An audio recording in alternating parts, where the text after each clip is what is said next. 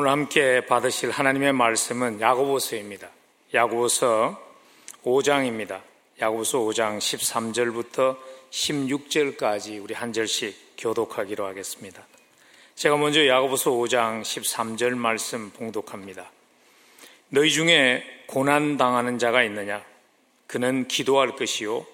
즐거워하는 자가 있느냐? 그는 찬송할지니라. 너희 중에 병든 자가 있느냐?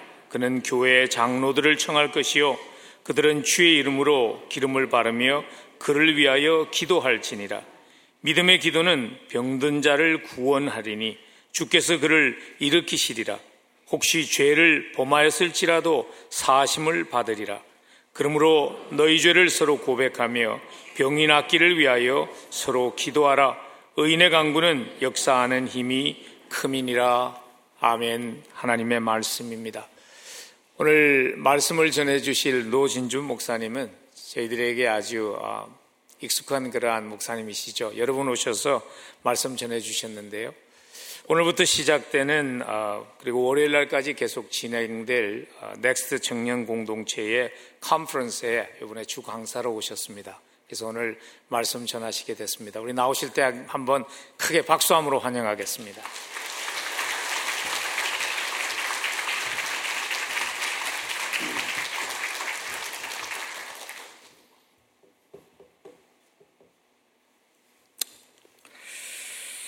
잠깐 기도하겠습니다.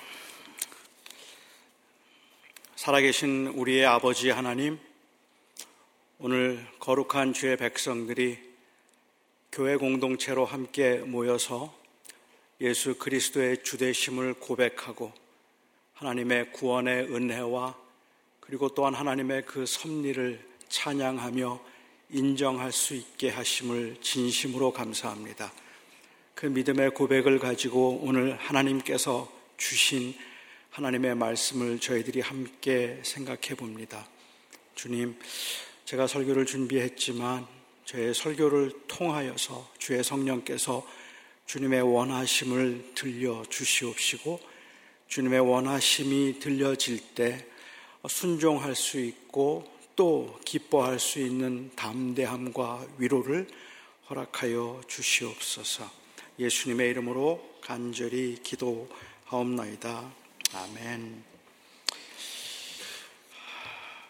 여러분은 몸에 병이 나거나 아니면 아프실 때 의사가 먼저 생각나십니까? 목사가 먼저 생각나십니까? 허리 아플 때, 머리 아플 때, 그리고 막 속이 쓰릴 때, 그때 빨리 병원에 가봐야겠구나 하는 생각이 먼저 드십니까?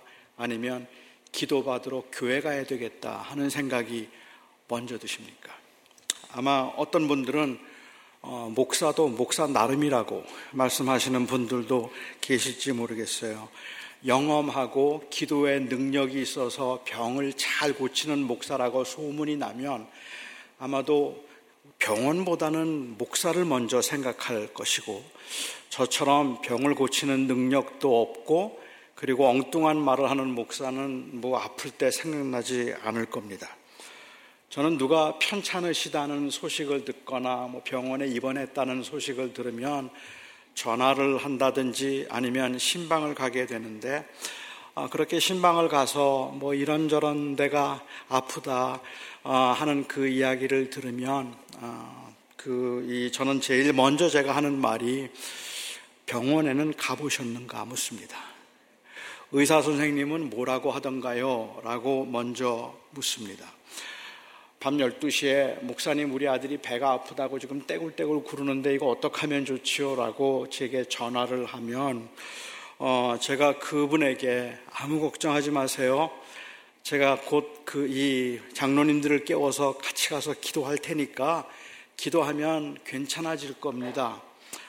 그렇게 말을 못해요. 12시에 아들이 떼굴떼굴 구른다 그러면, 그리고 저에게 전화를 하시면, 너무 안타까워서 전화를 하시면 제가 제일 먼저 하는 말이 앰뷸런스 불러드릴까요? 하는 말이고, 제가 기도하면 괜찮아질 겁니다 라는 말을 하지 못합니다. 목사지만 제가 생각해도 저는 참 문제가 많은 목사임에는 틀림이 없습니다. 저는 몸이 아파서 전화하신 분들에게 아무 걱정하지 마십시오. 제가 기도하면 곧 나아질 겁니다라고 말하지 못하고 병원에는 다녀오셨나요? 의사 선생님은 뭐라고 하시던가요? 라는 말을 먼저 하는 저 자신에 대해서 꽤 심각하게 생각해 보았습니다. 본 적이 있습니다. 왜 나는 병원 가지 말고 기다리세요. 장로님들 깨워서 장로님들과 함께 가서 기도할 테니까 그러면 괜찮아질 겁니다라는 말을 왜 나는 하지 못할까? 아니 하지 않을까? 믿음이 없어서일까? 아니면 체험이 없어서일까? 혹은 신유의 능력이 없어서일까? 믿음이 부족한 것은 틀림없는 사실이고 또 제게 능력이 없고 체험이 없는 것도 사실입니다. 저는 아직까지 한 번도 시각장애인의 눈을 뜨게 해준 적도 없었고 암세포를 순식간에 날려서 그 암에서부터 자유케 해드린 적도 한 번도 없었고 심각한 병으로 병원에 입원해 있는 분들을 찾아가서 제가 기도하고 안수하고 그날로 데리고 나와본 적이 아직까지 한 번도 없습니다. 아니 그뿐만 아니라 제 아들이 열이 나서 이마가 불덩이 같을 때 제가 기도로 이 열을 떨어뜨려야 되겠다고 생각하기보다는 아스피린을 먼저 찾습니다. 물론 기도하죠. 하지만 기도를 하면서도 아스피린을 먹어야 되겠다고 생각하고 병원을 가봐야 되겠다고 생각하는데 그건 제가 물론 신유의 은사를 받지 못해서일 수 있습니다. 신유의 은사에 관해서도 사실은 오해가 좀 많이 있기는 한 것 같아요. 신유의 은사란 병을 고칠 수 있는 능력을 하나님께서 어떤 사람에게 전권적으로 주신 것, 그것이 신유의 은사가 아닙니다. 그러니까 제가 이해하는 바로는 신유의 은사는 하나님께서 어떤 사람에게 병을 고칠 수 있는 능력을 주셔서 그 사람이 원하는 대로 병을 고쳐줄 수 있는 게 아니고 신유의 은사란 성령께서 그 사람을 통해 자주 병고침의 역사를 나타내시는 경우입니다. 그러니까 병은 언제든지 성령께서 고치십니다. 병을 고치는 것은 그 사람에게 준 능력으로 그 사람이 고치는 것이 아니라 성령께서 고치시는 것이죠. 따라서 이 말은 바꿔서 얘기하면 신유의 은사를 받았다고 해서 자기가 원하는 사람은 자기 마음대로 고쳐줄 수 있고 그렇게 마음대로 병을 고칠 수 있는 그런 능력이 있는 게 아니에요. 오히려 주님께서 원하실 때만 그를 통하여서 나타나는 일인데 성령께서 그를 통하여 자주 병 고치는 역사를 나타나실 때 우리는 신유의 은사를 받았다라고 말을 하기도 하죠. 제가 목회를 하면서 제가 기도하고 몸이 좋아졌다, 병이 나았다는 이야기를 한 번, 두 번 들은 적은 있지만 그렇게 자주 나타나지는 않았기 때문에 저에게는 신유의 은사가 있는 건 아닙니다. 저는 신유의 은사가 없습니다. 제가 믿음이 부족해서 제가 병원에 다녀왔는가 아니면 의사 선생님을 찾아갔는가라고 묻고 있는지도 모릅니다. 하지만 동시에 그것은 제가 가지고 있는 이 신앙적인 확신 때문이기도 하고 일반 의학에 대한 저의 신학적 입장이기 때문에 그렇기도 합니다. 저는 목회를 하면서 그런 능력이 없기 때문에 그 능력을 달라고 제가 그 능력을 달라고 기도해 본 적도 없었고 제가 바른 목회를 하는 참 종이 되기 위해서는 그와 같은 능력이 있어야 한다고 생각해 본 적도 없습니다. 물론 아주 어려운 상황에서 힘들게 투병하시는 분들, 너무 고통스러워하는 분들을 뵈면 내게 병을 고칠 수 있는 능력이 있어서 저분을 좀 고쳐주었으면 좋겠다는 생각이 들 때는 있어요. 하지만 그 생각조차도 어찌 생각하면 상당히 교만일 수 있겠다는 마음도 사실은 좀 듭니다. 왜냐하면 하나님이 자비가 없어서 긍휼이 없어서 그를 고쳐주시지 않는 것이 아니라 하나님의 계획과 뜻이 있어서 기다리고 계시는 중일 텐데 마치 내가 더 하나님보다 자비로워서 나는 고쳐주고 싶어 하는데 하나님은 안 고쳐주신다고 말할 수는 없기 때문에 그렇겠죠. 저는 그렇지만 병든 분들을 보시고 고생하는 분들을 보면 제게 병을 좀 고칠 수 있는 능력이 있으면 좋겠다는 생각을 해본 적은 있어요. 좀 속물적인 생각이기는 하지만 제게 그런 능력만 있다면 교회가 정말 엄청 빨리 성장하겠다는 생각을 해본 적도 있기는 합니다. 그런데도 저는 병원을 열심히 찾아다니고 특별히 몸이 불편하시다는 분들에 관한 이야기를 들으면 꼭 찾아가서 같이 기도하기를 좋아하고 또 그분들을 위해서 기도하기를 좋아합니다. 하지만 제가 그렇게 찾아다니는 이유는 어쩌다가 병이 혹시 낫지 않을까 하는, 그래서 내가 어느 날 갑자기 유명해지지 않을까 하는 그러한 그 기대 때문도 아니고, 능력도 없으면서 능력이 있는 줄 착각하거나 아니면 교인들에게 능력 있는 목사인 것처럼 보이기 위해서 그러는 것은 아닙니다. 제가 그렇게 하는 이유는 저는 기도의 능력을 믿기 때문입니다. 물론 그 말은 제가 가지고 있는 무슨 병이든 고칠 수 있는 초능적인 능력을 믿는다는 말이 아니라 하나님께서 저의 기도를 들으시고 저의 기도에 응답하실 것이라는 확신이 있기 때문에 병들고 어려운 분들을 만남에 관한 이야기를 들으면 특별히 더 기도하고 싶습니다. 오늘 본문은 바로 이 기도의 능력을 강조하고 있습니다. 14절 말씀입니다. 너희 중에 병든 자가 있느냐? 저는 교회의 장로들을 청할 것이요 그들은 주의 이름으로 기름을 바르며 위하여 기도할지니라.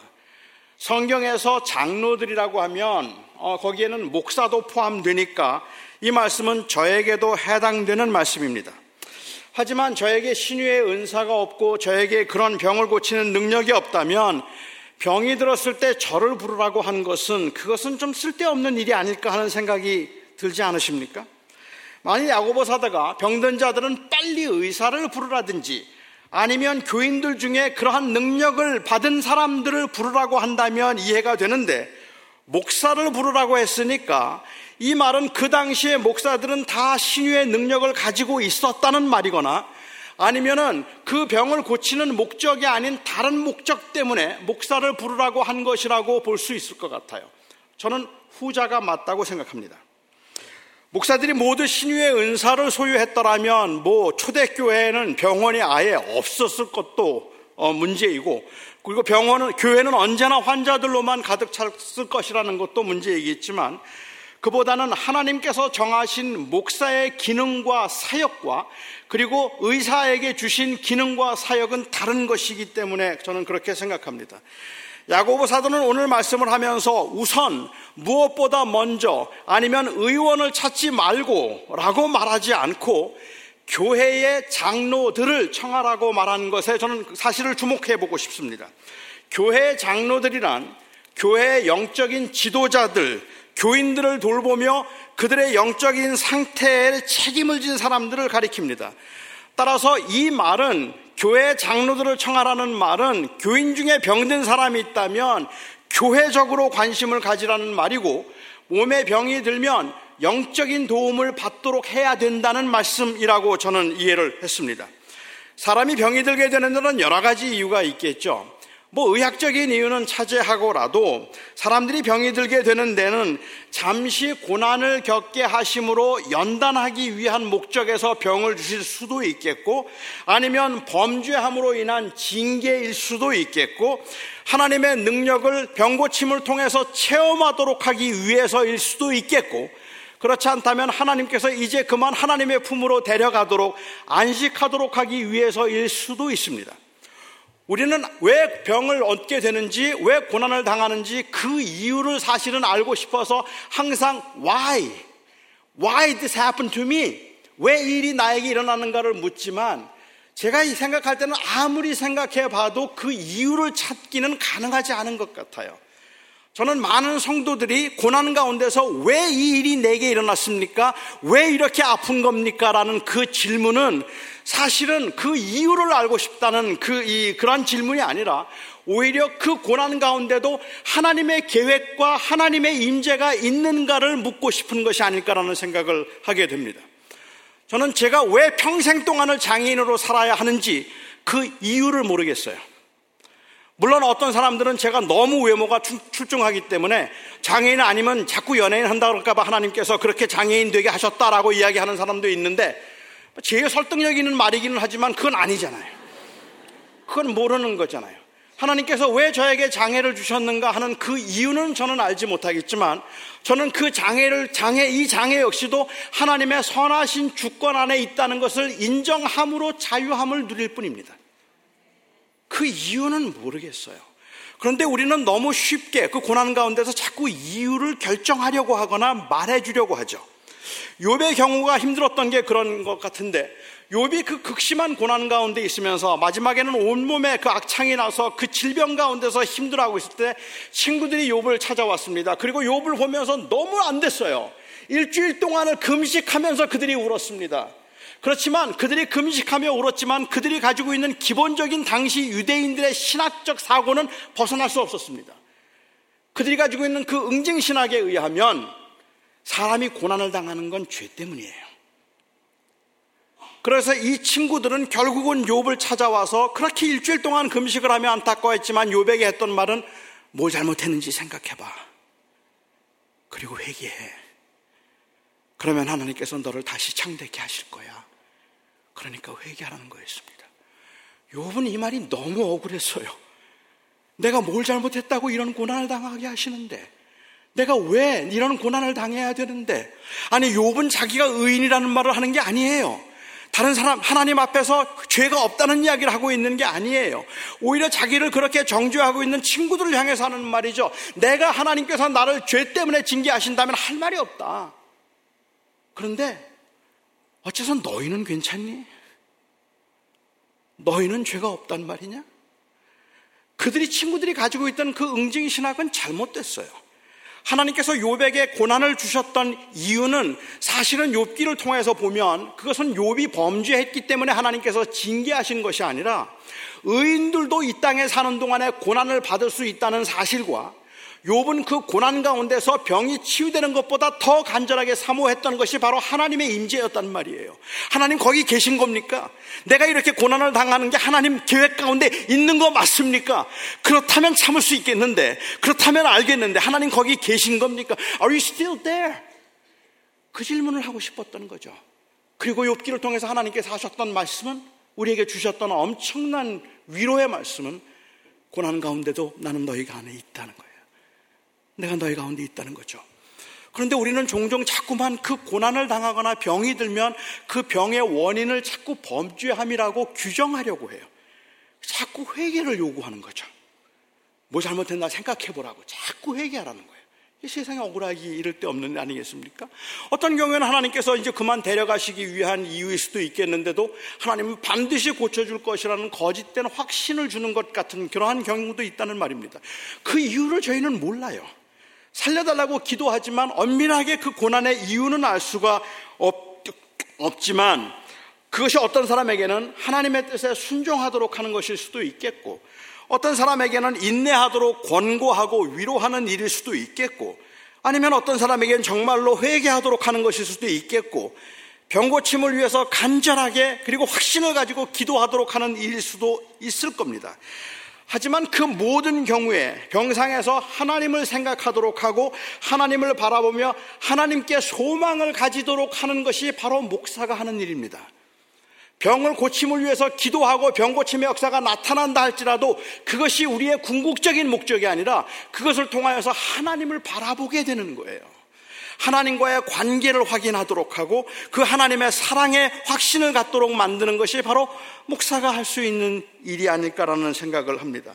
기도는 우리의 필요를 채우는 수단이 아니라 우리의 관계를, 하나님과의 관계를 확인하는 수단입니다. 하나님께서 무엇이든지 나에게 구하라라고 말씀하셨을 때 나에게 구하라는 말씀은 하나님께서 필요한 것을 기도를 통해서 채워주시겠다는 그러한 말씀이 아니라 무엇인지 구하라는 것은 하나님께서 우리의 아버지가 되시겠다는 그 관계를 확인하도록 하기 위한 말씀이었습니다. 하나님께서 구하면 주시나요? 안 구하면 안 주시나요? 안 구해도 주세요. 제가 누리고 있는 참 좋은 것들은 다 기도의 결과는 아닙니다. 게을러서, 교만해서 기도 안 했던 때가 더 많아요. 저는 제 외모만 믿고 아내를 위해서 기도 안 했어요. 그냥 언제든지 제가 원하면 누구하고나 결혼할 수 있다는 이 자신감으로. 그런데도 하나님께서 저에게 최고의 아내를 주셨어요. 기도 때문이 아니에요. 기도는 채우기 위한 수단이 아니라 하나님과의 관계를 확인하는 수단입니다. 제가 신학교에 있을 때 저희 신학교 교수님 중에 닥터 그린웨이라고 하는 분이 계셨습니다. 로저 그린웨이라는 분이 계셨는데 멕시코에서 선교를 오랫동안 하셨던 분입니다. 한 번은 그분이 멕시코에서 있었던 일을 저희들에게 말씀해 주신 적이 있어요. 어느 날 저녁 때 멕시코에서 이제 선교를 할 때였는데 어느 날 저녁에 누가 밖에서 문을 두들기더랍니다. 나가보았더니 한 10살쯤 되어 보이는 이 멕시코 여자아이가 그 문 앞에 서 있는데 그 모습이 너무 꾀죄죄하고 너무 더럽더래요. 그런데 불안과 두려움에 가득 찬 얼굴을 하고 문을 두들기고는 눈치를 보고 있는 거예요. 이 아이가 너무 안 되고 불쌍해서 들어오라고 했답니다. 그리고는 그 아이에게 물었습니다. 무슨 일이냐? 왜 그래? 라고 물었더니 이 아이가 아주 조심스럽게 입을 열고 말하기를 엄마는 자기가 4살 때 죽었고 그리고 아버지는 알코올 중독자인데 3개월 전에 아버지가 술이 취해서 자기를 총으로 쏘려고 해서 도망을 나왔다고 했습니다. 그리고는 그 3개월 동안을 이 마을 저 마을을 흘러다니면서 쓰레기통을 뒤져서 먹을 걸 허기를 채우기도 하고 구걸을 하기도 하고 훔치기도 하고 그렇게 힘들게 흘러서 그 마을까지 와서 그 집이 선교사의 집인 것을 알고 혹 저녁 한 끼라도 얻어먹을 수 있을까 하는 생각에 문을 두들겼던 겁니다. 그 아이를 보는데 너무 안 됐어요. 그냥 저녁 한 끼 먹여서 내보내기에는 그가 살아가야 될 그 길이 막막하지 않겠습니까? 그래서 그 아이를 일단은 그 집에 있도록 하고 가족들이 의논을 시작했습니다. 그린웨이에게는 이미 벌써 딸이 4이 있었지만 이 아이의 사정을 생각해서 합법적으로 이 아이를 입양하기로 했습니다. 그래서 입양을 결정하고 입양 절차를 거쳐서 입양을 이제 하게 되면서 그 아이에게 이야기를 했어요. 이제부터 내가 네 아버지야. 이제부터 너는 이 집의 내 딸이다. 내가 원하는 건 무엇이든지 구해라. 내가 필요한 것이 있다면 언제든지 나한테 말해. 이 집에 있는 건 내가 뭐든지 먹어도 좋아. 이 아이가 고맙다고 했습니다. 그런데 이 아이는 한 번도 그린웨이에게 무엇을 달라고 말하지 않았습니다. 필요한 것이 있는데도 달라고 말하지 못했어요. 여러분은 이 아이의 심정을 이해하실 수 있겠습니까? 처음 받아보는 사랑이기 때문에 두려웠을까요? 아니 무엇을 달라고 했다가 혹 잘못 구하면 어떻게 할까 하는 두려움이 있었을까요? 눈치가 보였겠죠. 너무 눈치가 보여서 차마 뭘 달라고 말하는 것조차도 미안하다는 생각이 들었을지도 모릅니다. 한 번도 필요한 것을 그린웨이에게 달라는 말을 하지 않았습니다. 그렇게 눈치만 보고 있는 그 아이의 모습이 그린웨이는 참 안타까웠어요. 그런데 어느 날 이 아이가 서재 문을 두들겼습니다. 그리고는 조용히 들어왔어요. 책상 옆에 섰습니다. 굉장히 수줍고 그리고 굉장히 떨리는 모습으로 그 앞에 섰어요. 그린웨이가 돌아앉으면서 그에게 물었습니다. Honey, what can I do for you? 왜 그래? 뭐 해줄까? 그러자 이 아이가 아주 조심스럽게 떨리는 목소리로 입을 열고 말을 합니다. Papa, I need a shoelace. 아빠, 신발끈이 필요해요. 그 말을 듣는 순간 그린웨이는 돌아앉아서 울었다고 했습니다. 얘가 나보고 아빠라 그랬어. 얘가 자기가 신발끈이 필요하다고 나한테 신발끈 달라고 했어. 그게 너무 감격스러워서 뭐 대단한 걸 구했기 때문에 그런 것이 아니라 내가 무엇이든지 구해라, 내가 네 아버지야 라고 말을 했는데 아직까지 그 관계가 확인되지 않았기 때문에 한 번도 자기에게 무엇을 구하지 않았던 그 아이가 아빠 신발끈이 하나 필요한데요 라는 그 말을 할 때 비로소 이루어지는 그 관계 때문에 너무 좋았단 말입니다. 저는 기도가 바로 그것이 아닐까라는 생각을 해요. 주님께서 우리에게 무엇이든지 구하라고 말씀하실 때 이 말씀은 그냥 네가 원하는 건 다 줄게라는 그러한 의도에서 얘기를 하고 계시는 것이 아니라 내가 네 아버지야 라는 말씀을 하고 계시는 거잖아요. 어떤 고난 가운데 있을지라도 어떤 환난 가운데 있을지라도 절대로 잊지 말아라. 나는 네 아버지야. 그러니까 무엇이든지 나한테 가지고 와. 나한테 구하라. 결국은 기도라는 것은 이 관계를 확인하는 것이지 우리의 필요한 것들을 채우는 수단이 아니라는 말입니다. 장로들을 청하여서 장로들이 병자들을 위해서 기도해야 하는 또 다른 이유가 또는 의미가 있습니다. 그것은 바로 진정한 성도의 교제, 교회의 사명 때문에 그렇습니다. 병든 사람이 장로를 청하는 것은 아픔을 함께 나누고 고통에 동참해서 서로 위로하고 붙들어주는 바로 그 아름다움 때문입니다. 다시 말씀드리면 하나님께서 교회에 주신 사명 중 하나를 교회가 이루도록 하기 위해서라는 말입니다. 비록 죽음이 확정된 병상에조차도 믿음의 식구들이 찾아가서 마지막 순간까지 간절하게 고쳐달라고 살려달라고 하나님께서 이들을 위로해달라고 기도하는 이유는 그것은 꼭 살아날 것이라는 거짓된 확신과 평안을 마지막 순간까지 주기 위해서이거나 아니면 내 기도로 반드시 살려보겠다는 망상 때문에 그런 것이 아니라 너무 절망적이고 너무 견디기 힘든 순간이지만 그 마지막 순간까지라도 최선을 다해서 함께 나누며 함께 하겠다는 그 의지 때문에 찾아가는 겁니다. 마지막 죽음이 확정된 순간도 우리가 찾아가서 살려달라고 기도하는 그 이유는 바로 그 마지막 순간도 내가 당신과 함께 하겠다는 고백이라는 말이죠. 이게 교회의 사명이기 때문입니다. 오늘 본문에서 이 기도의 특징 몇 가지를 이야기하고 있습니다. 우선 생각해보고 싶은 것은 너희는 주의 이름으로 기름을 바르며 기도하라고 하신 말씀입니다.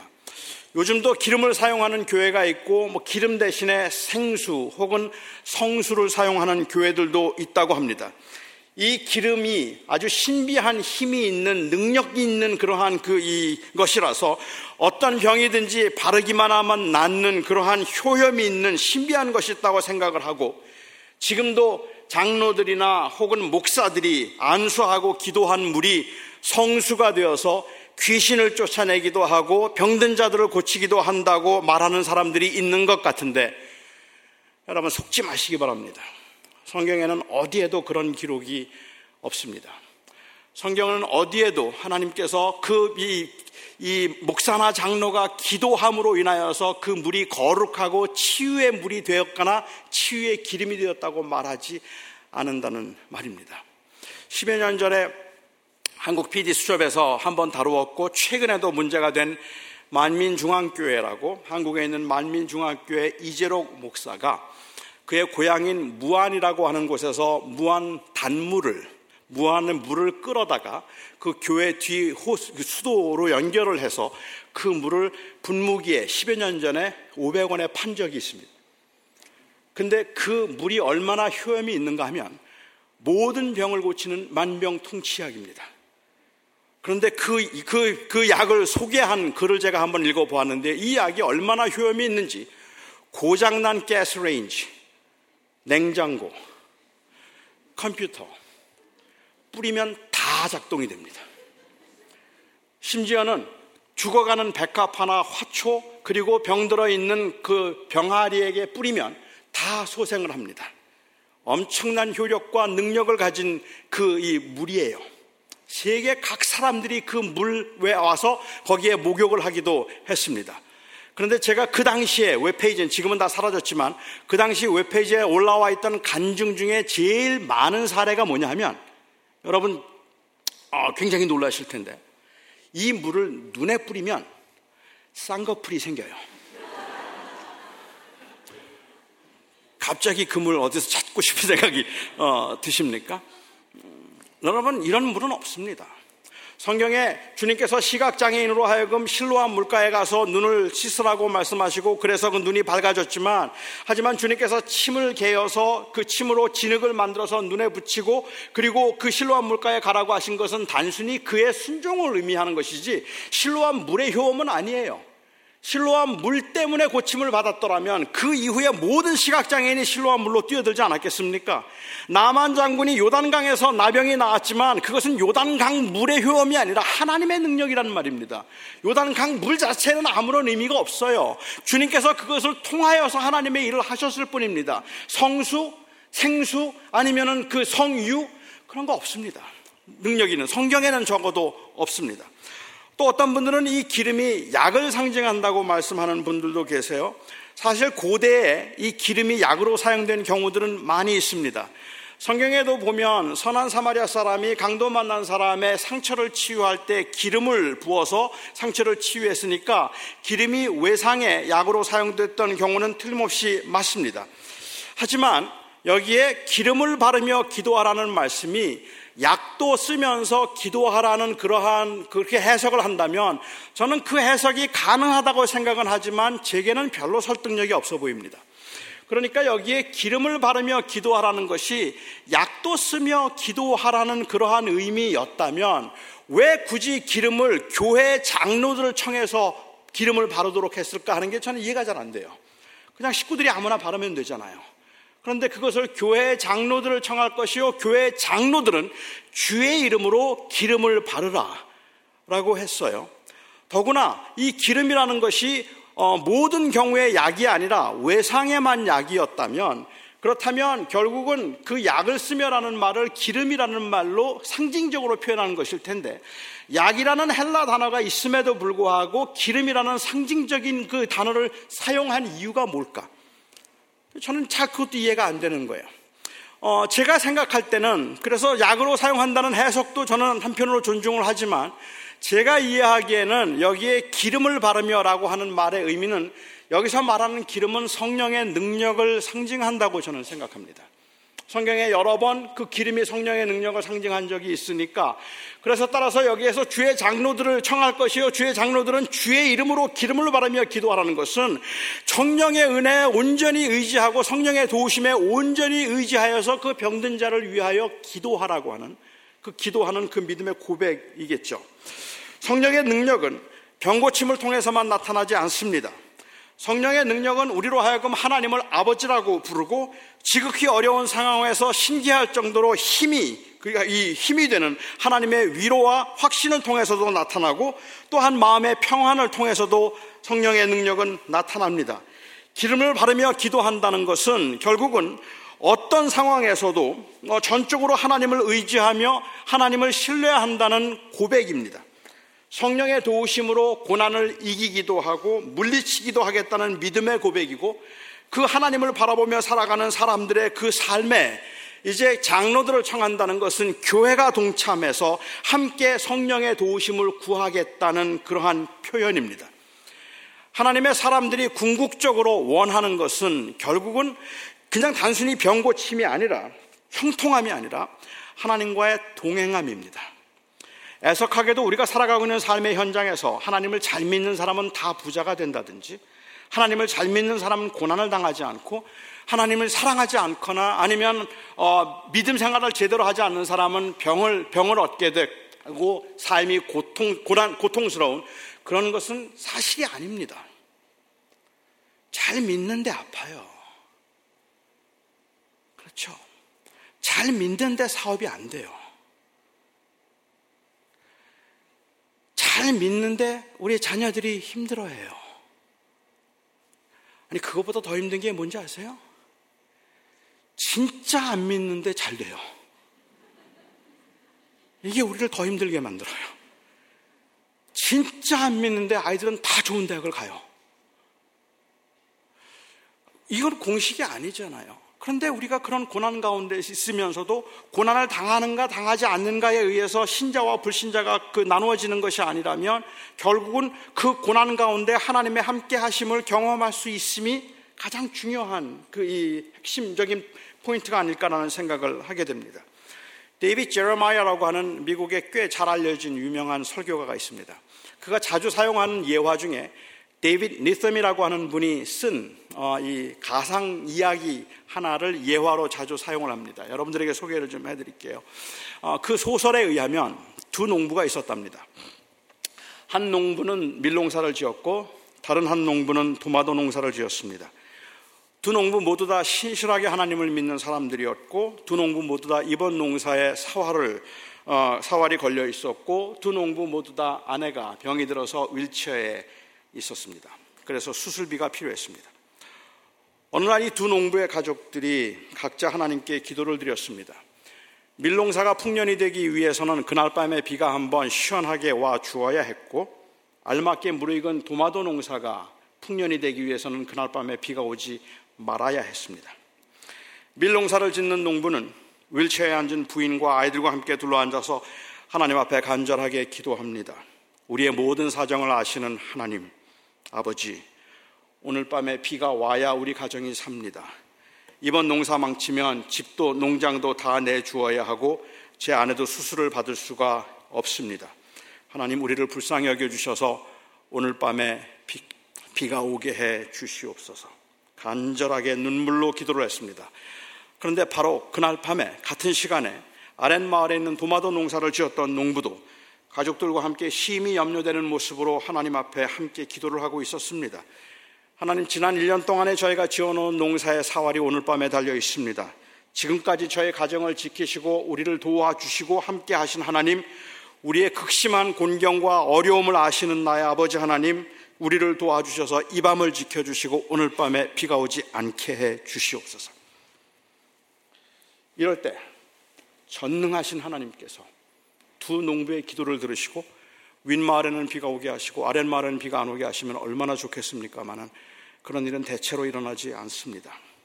그래서 우리의 기도는 거의 모든 경우에 이기적인 기도가 될 수밖에 없어요. 우리의 원함은 누군가에게는 피해고 손해를 의미하는 경우들이 허다하게 많은 경우들이 있으니까 그렇겠죠. 한참 시간이 지난 후에 후두둑 빗방울이 떨어지는 소리가 들립니다. 밀농사를 지었던 농부의 가족들은 벌떡 일어나서 얼싸안고 춤을 추면서 하나님이 우리의 기도에 응답해 주셨다고 너무너무 좋아합니다. 그런데 그 시간에 도마도 농사를 지었던 농부의 가족들은 창밖을 내다보면서 불안한 마음으로, 조마조마한 마음으로 제발 이 비가 지나가는 비이기를 간절히 기도합니다. 하지만 빗발이 점점 세차게 되더니 폭우가 되어서 밤새도록 쏟아졌습니다. 아침 식탁에 둘러앉은 밀농사를 지었던 농부의 가족들은 기쁨을 감추지 못한 채 하나님이 우리의 기도를 응답하시고 우리의 어려움을 아셔서 하나님이 우리를 도와주셨다고 기뻐합니다. 가족들의 얼굴에는 희망이 그득하죠. 그런데 같은 시간에 도마도 농사를 지었던 농부의 가족들 아침 식탁에 둘러앉아 기도를 하는데 아버지는 목이 메이고 그리고 마음이 아파서 기도를 할 수가 없습니다. 쏟아지려는 눈물을 참으면서 겨우 입을 열어 기도를 해요. 주님, 지난밤에 저희 가족은 참으로 간절히 기도했습니다. 그러나 우리가 원하는 대로 되지 않았습니다. 저희는 주님의 뜻을 알 수도 없고 주님께서 어떻게 저희를 인도하실지 알 길이 없어 답답할 뿐입니다. 주님께서 저희들을 도와주셔서 이 고난의 시간들을 잘 견딜 수 있게 해 주시옵소서. 그리고 5년이 지났어요. 밀농사를 지었던 농부의 가족들은 그날 풍작으로 이 집도 새로 장만하고 아내도 수술을 받고 차도 새로 샀습니다. 밀농사를 지었던 농부는 그날 하나님께서 주신 그 기도의 응답에 감사하며 5년을 살았습니다. 도마도 농사를 지은 사람들도 여전히 그곳에 살고 있었지만 이미 땅은 다른 사람에게 넘어가서 소작을 하고 있었고 아내는 여전히 휠체어에 앉아 있었습니다. 5년 전 그날을 생각하면서 정말로 그 힘들었던 시간을 생각하며 지난 5년 동안 힘들고 버거운 삶이었지만 그래도 하나님께서 우리와 함께 하셔서 저희 가정을 여기까지 지켜주신 것을 감사합니다. 기도하고 있습니다. 여기 계신 분들 중에는 어떤 분들은 밀농사를 지었던 농부의 경험을 가지고 계신 분도 계시고 어떤 분은 도마도 농사를 지었던 농부의 그 경험을 가지고 계신 분도 계십니다. 하나님께서 그날 내 기도를 들어주시고 내 남편을 데려가지만 않으셨더라면, 하나님께서 그날 내 기도를 들어주시고 내 아이를 데려가지만 않으셨더라면 그 아픔과 그 한을 품고 지난 몇 년 동안을 사신 분도 계시고 하나님께서 그날 내 기도를 들어주셔서 우리 사업이 살았습니다 라고 말하고 하나님께서 그날 그 기도를 들어주심으로 제가 여기까지 이렇게 번창하며 왔습니다 라고 감사하고 기뻐하는 사람도 있습니다.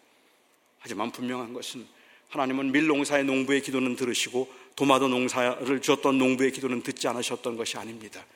응답이 다르게 임했지만 하나님의 임재는 여전히 같았습니다. 어떠한 경우에도 하나님은 그들과 함께 했다는 이야기입니다. 우리는 하나님을 믿고 믿음으로 살려고 애를 쓰고 있는데 정말로 믿음으로 살고자 노력도 하고 하나님만 바라보며 살려고 하는데 정작 태풍이 불고 키를 넘는 파도가 넘실거리면 그 앞에서 불안에 미치겠어요. 그 잘 나오던 기도도 나오지 않아요. 고난당하면 기도한다고요? 진짜 큰 고난 만나면 기도가 막혀요. 기도가 나오지를 않아요. 어떻게 해야 될지를 모르겠어요. 하나님을 찾아야 되는 건 알겠는데, 하나님 붙들어야 되겠는 건 알겠는데, 그리고 하나님밖에는 소망이 없다는 걸 알겠는데, 그런데도 자꾸만 그 불안하기 이를 데 없고 두렵기만 하고 눈앞에 보이는 그 파도 앞에서 그냥 쪼그라들어서 아무것도 할 수 없는 비참하고 내가 마치 죄를 지어서 이런 일을 당하는 것처럼 그렇게 자꾸만 자기가 이 죄책감에 사로잡히게 되는 그러한 그 어려운 상황. 오늘 야고보 사도는 이런 고난 가운데 어찌할 줄 모르고 있는 그 사람에게 누군가 찾아가서 손을 붙들어주고, 누군가 찾아가서 그의 손을 붙들고 내가 함께 할 것입니다, 괜찮습니다 라고 말해줄 수 있다면 힘이 될 거라는 거예요. 남편일 수도 있고 아내일 수도 있고 친구일 수도 있는데, 오늘 야고보 사도는 강력하게 말하는 겁니다. 교회도 그들 중 하나가 되어야 한다는 말을 하는 겁니다. 교회요, 고난당한 사람이 있는가, 병든 자가 있는가, 그들은 교회의 장로들을 청할 것이고 장로들은 주의 이름으로 기름을 바르며 그들을 위하여 기도하라고 말씀하고 계시는 거예요. 혼자 넘어갈 수 없는 길이기 때문에, 혼자 감당하기에는 너무도 벅찬 일이기 때문에, 그럴 때마다 그 고난과 아픔을 보면서 정죄하거나 판단하려고 하지 말고, 죄 때문에 그렇다고 말하려고만 하지 말고, 오히려 찾아가서 그들을 붙들고 그들을 부둥켜 안고 같이 울고 같이 웃고 그리고 같이 위해서 기도하는 그 일을 교회가 해야 된다고 말을 하고 있는 겁니다. 고난을 통해 유익을 얻을 수도 있지만 고난 자체는 너무 견디기 힘든 일입니다. 누가 병이 들면, 아니 아플 것 같다는, 아프다는 소식만 들어도 온 가족들은 다 우울해지고 그늘이 지게 되어 있죠. 오늘 본문 말씀은 한마디로 저에게 얘기한다면, 교회요, 함께 기도하십시오 하는 그 말입니다. 장로를 청하여서 기도하라고 하신 것은 다른 사람들보다는 장로의 기도를 하나님이 더 들으시기 때문이 아닙니다. 다른 사람보다 목사가 하나님께 더 가깝기 때문이 아닙니다. 예수님께서 십자가에 못 박혀 죽으실 때 지성소와 성소의 휘장을 가르심으로 모든 사람들이 다 하나님 앞에 담대히 은혜의 보좌 앞에 나아갈 수 있게 되었습니다. 교회 장로들은 그들을 대신해서 기도하는 사람들이 아니라 그들과 함께 기도하는 사람들입니다. 그 고난의 아픔을 함께 품고 함께 안고 가려고 하는 사람들이 바로 교회의 장로들입니다. 그래서 교회는 필요하고 교회는 소중한 것입니다. 서로 붙들어주고 함께 기도함이 없다면 교회는 교회 사명을 다하고 있다고 말할 수 없을 겁니다. 그냥 교회라는 것은 단순히 인터넷을 통하여서 서핑을 하는 중에 그냥 마음에 들고 마음에 맞는 설교를 찾아서 그 설교를 들으며 마음의 위안을 느끼며 그냥 살아가는 그런 모습이 아닙니다. 물론 저는 이 팬데믹 상황에서 온라인으로 예배를 해야 되는 그 경우가 지극히 정당하다고 생각합니다. 그리고 그럴 수밖에 없는 상황들에서 저는 100% 인정을 합니다. 하지만 그럼에도 불구하고 그것이 교회 공동체를 대신할 수는 없습니다. 교회 공동체는, 우리는 바울이 고백한 것처럼 교회가 무언가, 교회란 그리스도의 몸이요 만물 안에서 만물을 충만하게 하시는 이의 충만함이니, 그 그리스도께서 가득 찬 곳이 바로 그곳이니, 이 교회는 바로 그리스도의 몸 되고 만물 안에서 만물을 충만케 하는 그 충만함, 만물에 충만케 하시는 이의 충만함이기 때문에 이방인과 유대인이 하나가 되고 여자와 남자가 하나가 되고 종과 자유인이 하나가 될 수 있는 곳, 그것이 바로 교회라고 말을 하고 있다는 말입니다. 이방인과 유대인 하나가 되는 거 불편해요. 그냥 보기 싫어요. 따로따로 조용히 집에 가서 혼자 신앙생활하면 훨씬 마음에 시험이 안 들 것 같아요. 그런데도 불구하고 교회는 우리가 그리스도의 몸을 이루기 위해서 불편하지만, 그리고 서로 맞지 않지만 함께 모여서 서로 부둥켜주고 안아주고, 그리고 고난 가운데 있으면서 서로 감싸주고, 그래서 서로를 이해하려고 애를 쓰는, 그게 교회라고 말하는 겁니다. 어떻게 이걸 다른 걸로 대신할 수 있단 말입니까? 어떻게 이 교회를 그냥 나 혼자 조용히 예배하고 찬송하고 너무너무 마음이 편하다고, 아무도 안 보니까 정말 나는 믿음 생활이 너무 좋다고, 어떻게 그걸로 대신할 수 있겠느냐는 말입니다. 교회가 잘못한 게 많습니다. 교회가 공동체로서의 역할을 제대로 하지 못한 것도 많이 있습니다. 하지만 저는 여러분들에게 본질적인 질문을 드리고 싶습니다. 교회가 무엇입니까? 교회는 그리스도의 몸입니다. 교회는 만물 안에서 만물을 충만케 하신 이의 충만함입니다. 그리고 야고보 사도는 오늘 말합니다. 교회는 고난 가운데 있는 사람들과 함께 해주는 곳이다. 아픈 사람들, 어려운 사람들, 소외된 사람들을 품고 그들과 같이 가려고 하는 것, 그것이 바로 교회다. 아름다운 교회를 이루어 가시기 바랍니다. 시간에 함께 기도하는 시간을 좀 가졌으면 좋을 것 같아요. 저는 여러분 중에는 교회에 많이 상처를 가지고 있는 분들도 계실 것 같습니다. 아마 여기 계신 분들 중에는 그냥 모든 게 다 번거롭다고 생각하거나 내게 주어진 내 삶의 현장에서의 문제만도 너무 복잡해서 다른 건 아무것도 생각하고 싶지 않다고 말하는 분들도 계실 겁니다. 지난 몇 년 전 주님께서 우리에게 주셨던 그 고난 때문에 그냥 하나님이 섭섭하고 원망스러운 마음을 마음에 품고 여전히 혼란 가운데 살고 계신 분들도 계실 겁니다. 저는 이 교회가 그 모든 분들과 함께하는 교회였으면 좋겠습니다. 아픈 사람들, 원망하는 사람들을 부둥켜 안고 그들과 함께 기도하고 그래서 어찌든 하나님을 바라볼 수 있도록 해주는 그런 교회였으면 좋겠습니다. 하나님, 이 교회가 교회 되게 해 주시옵소서. 여러 가지 많은 복잡한 것들이 있고 우리의 마음에 들지 않는 것들이 많이 있지만 그럼에도 교회의 본질적인 사명을 우리가 함께 지켜갈 수 있게 해 주시옵소서. 우리 열린문 교회를 위해서, 이 땅에 있는 모든 주님의 몸된 교회들을 위해서, 그리고 그리스도의 몸된 여러분을 위해서 함께 한번 잠깐 기도하도록 하겠습니다. 우리 같이 하나님께서 마음에 주시는 대로 잠깐 기도하도록 하겠습니다. 사랑하는 나의 아버지 하나님, 사랑하는 나의 아버지 하나님, 이 시간에 제가 여기 함께 하신 우리 주님의 몸된 교회 공동체의 식구들과 이 자리에 함께 하지 못했지만 온라인으로 예배하는 모든 식구들을 위하여 기도합니다.